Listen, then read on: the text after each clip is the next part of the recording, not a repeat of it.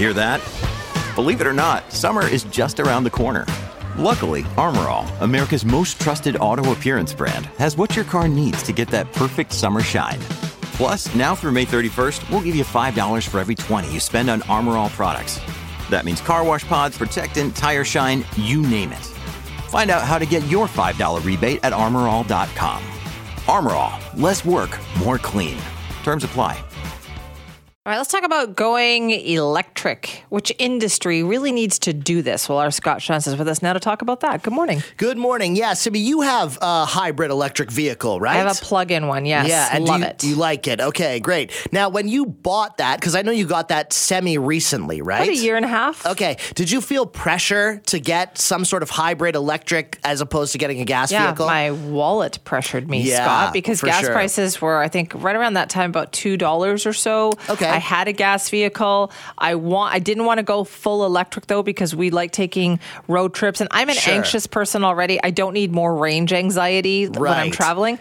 So we got both, and I have to say, I come to work every day on electric. That's awesome. Yeah. And that is one of the things that's great about electric vehicles, and there's so much out there, right? There's all of this talk around the need to electrify. Hey, we got to have no more combustion engines by 2035, and everyone I know who's buying a car is having these questions of, should I go electric or should I go gas? I feel like I have this responsibility, but I'm worried. It just feels like there's a lot of financial pressure on us, the consumer, to make these decisions to go electric, when in reality, there's a whole lot of people out there and a whole lot of industries that should also be taking some responsibility. Like, think about shipping and transportation, semi-trucks, tractor trailers, all over the roads, and no one is talking about electrifying those. Enter company Range Energy. Now, I discovered this company sort of through a podcast. I'm a car guy. I like to listen and read about car stuff.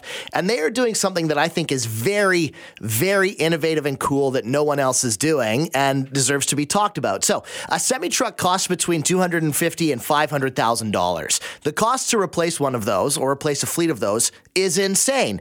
But what if, Simi, we could modify not the truck, but the trailer, just the trailer, where it's just like a floating wheel back there, put an electric motor back there. What difference would that make? So that's what this company Range Energy is doing. And I talked to the CEO. His name is Ali Javidan. He used to work for Tesla. It did a lot of the prototyping and stuff with Tesla. And now he's moved on to electrifying trailers. And I asked him, so why? Why this push to do the trailer and not the truck?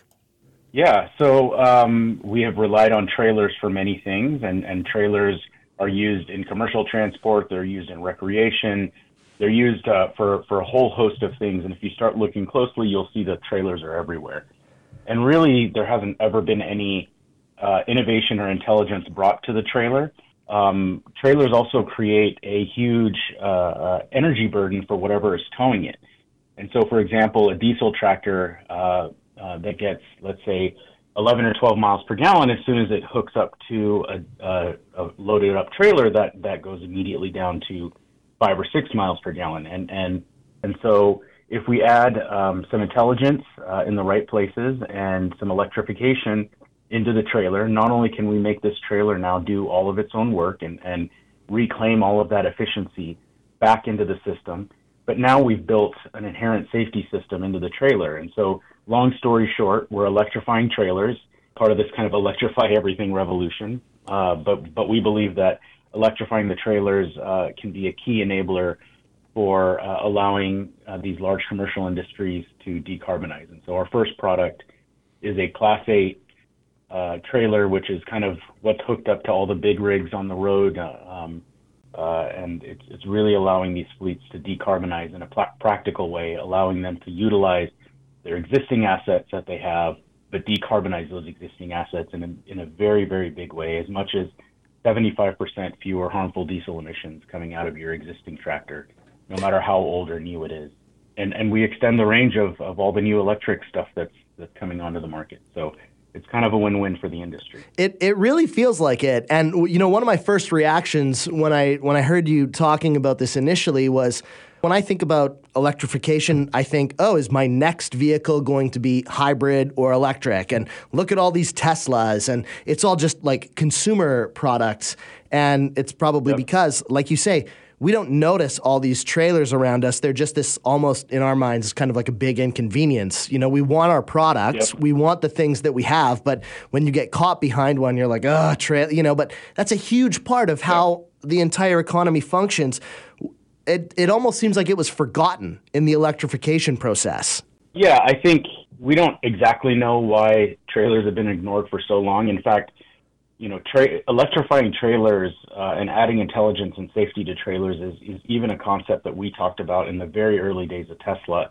And even then, we were kind of looking at the whole global ecosystem of what needs to be, what else happens when you electrify the vehicles. And one of the concepts that was talked about back then was electrifying the trailers. And that was kind of a fun little side project that a few of the engineers at Tesla had done for themselves. And it was just kind of like a little flash in the pan, and everybody just kind of agreed, well, we got to focus on bringing vehicles to the road.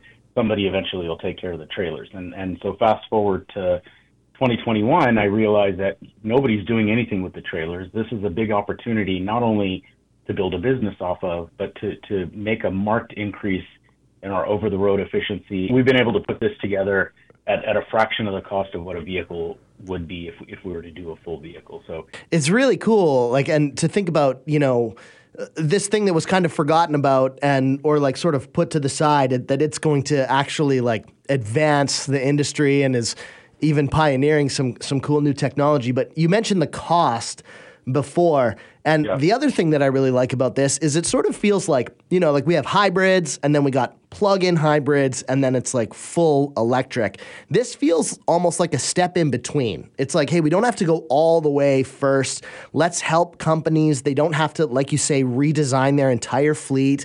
This can be a thing, almost like an upgrade that, like you say, really, and you don't have to spend a whole bunch of money. It's cheaper to produce, cheaper to implement, and I think that has always been a key with electrification is it has to save people money, and that's what's going to get people on board. Yeah, I think that the highlight of what we're building is that our trailer can double your gas mileage and cut your harmful diesel emissions by 3/4.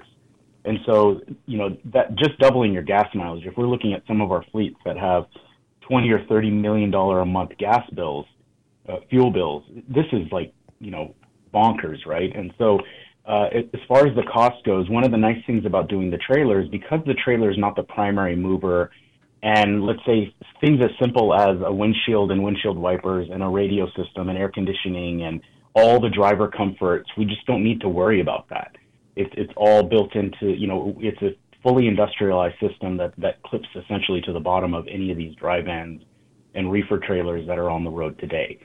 And this also allows the fleets to charge at the loading docks. We don't need megawatt charging. We could actually use automotive grade level 2 and level 3 charging to charge these trailers over the road.